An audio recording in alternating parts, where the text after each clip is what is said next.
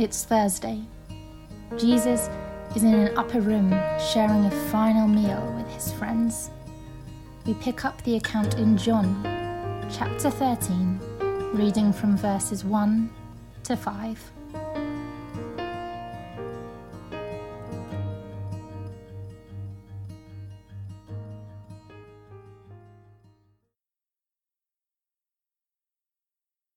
It was just before the Passover festival. Jesus knew that the hour had come for him to leave this world and go to the Father.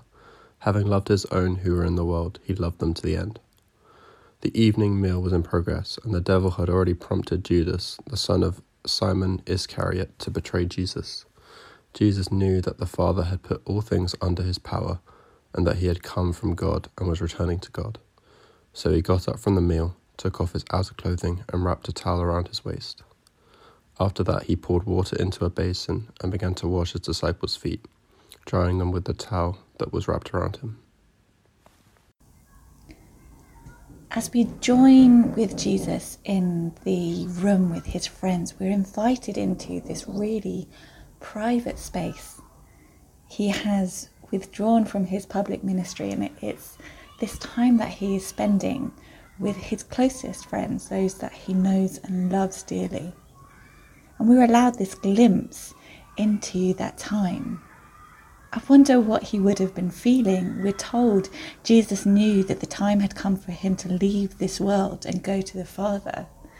As he looks around at the faces of those that are really dear to him, what is he thinking about? Is he thinking about how Timothy is going to react to his death? Is he wondering about how to comfort Peter because he knows what will happen? As he looks at Judas, is his heart breaking over the fact that he knows what is to come? And that room itself, what is happening in that room? Is it a buzz with conversation as the disciples try and talk amongst themselves and try and fix things and work out what was going wrong and what to do next? Or is it quiet with despondency? Everything that had happened only a week ago with Jesus' triumphant entry is now looking terrifying. What is happening in that room? And then when Jesus gets to this point where he gets down on his knees and starts to wash their feet, taking on the role of the servant. We so often sit in sermons and listen and hear about his humble servant heart. But what was it like to be one of those people watching the person that they know is special, the person that they have just spent 3 years dedicating their life to following, giving up everything, to watch him get down on his knees? And it's very, very intimate. I don't know how you feel about anyone touching your feet, but for me, if I'm honest, it's a little bit uncomfortable. For Jesus to do it, it's worse. And as Jesus takes the feet of his loved ones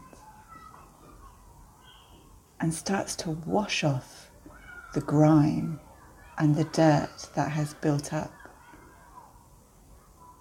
that really physically intimate sensation,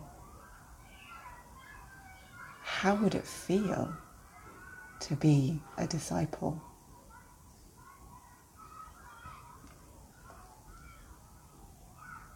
It's really hard to grapple with.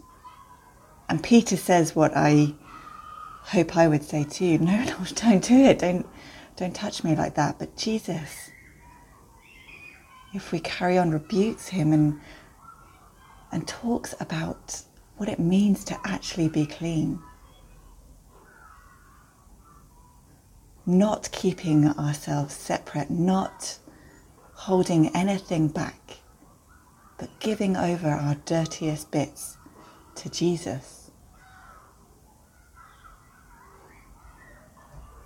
Handing ourselves over to him.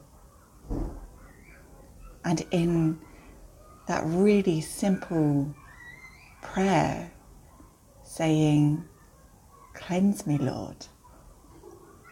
Clean me. Take my dirtiest bits and wash me clean."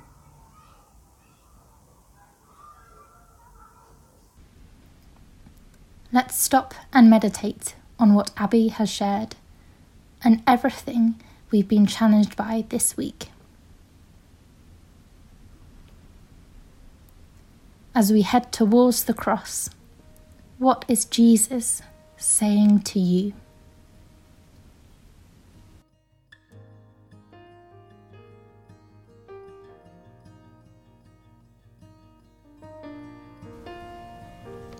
We pick up the story again tomorrow at our Good Friday reflective service at 2 p.m. at Greyfriars.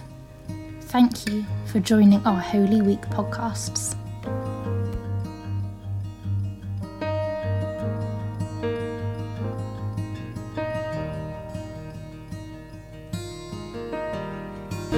So I'll take up my cross, take up my cross and follow you, only you.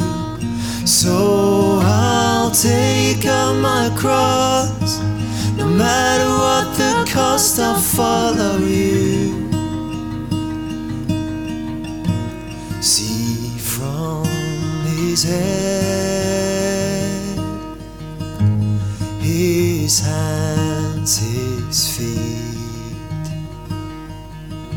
sorrow and love flow mingled down.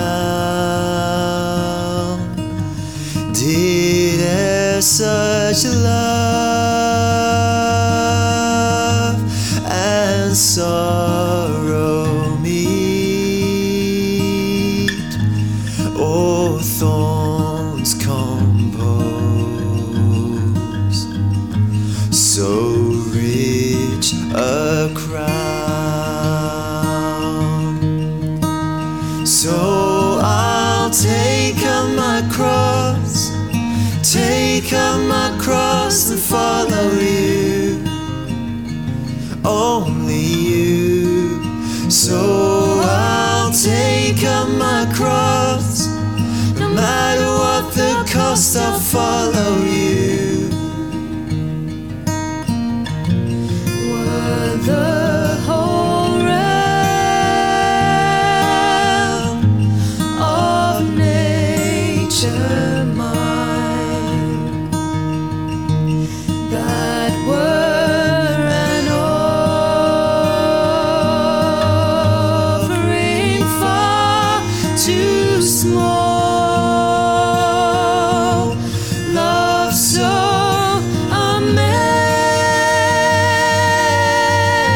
amazing, so divine, demands my soul,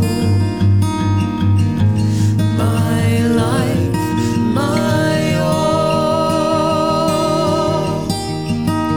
So I'll take up my cross, take up my cross and follow you, only you. So I'll take up my cross, no matter what the cost, I'll follow you, only you. So I'll take up my cross, take up my cross and follow you, only you. So I'll take up my cross, no matter what the cost, I'll follow you.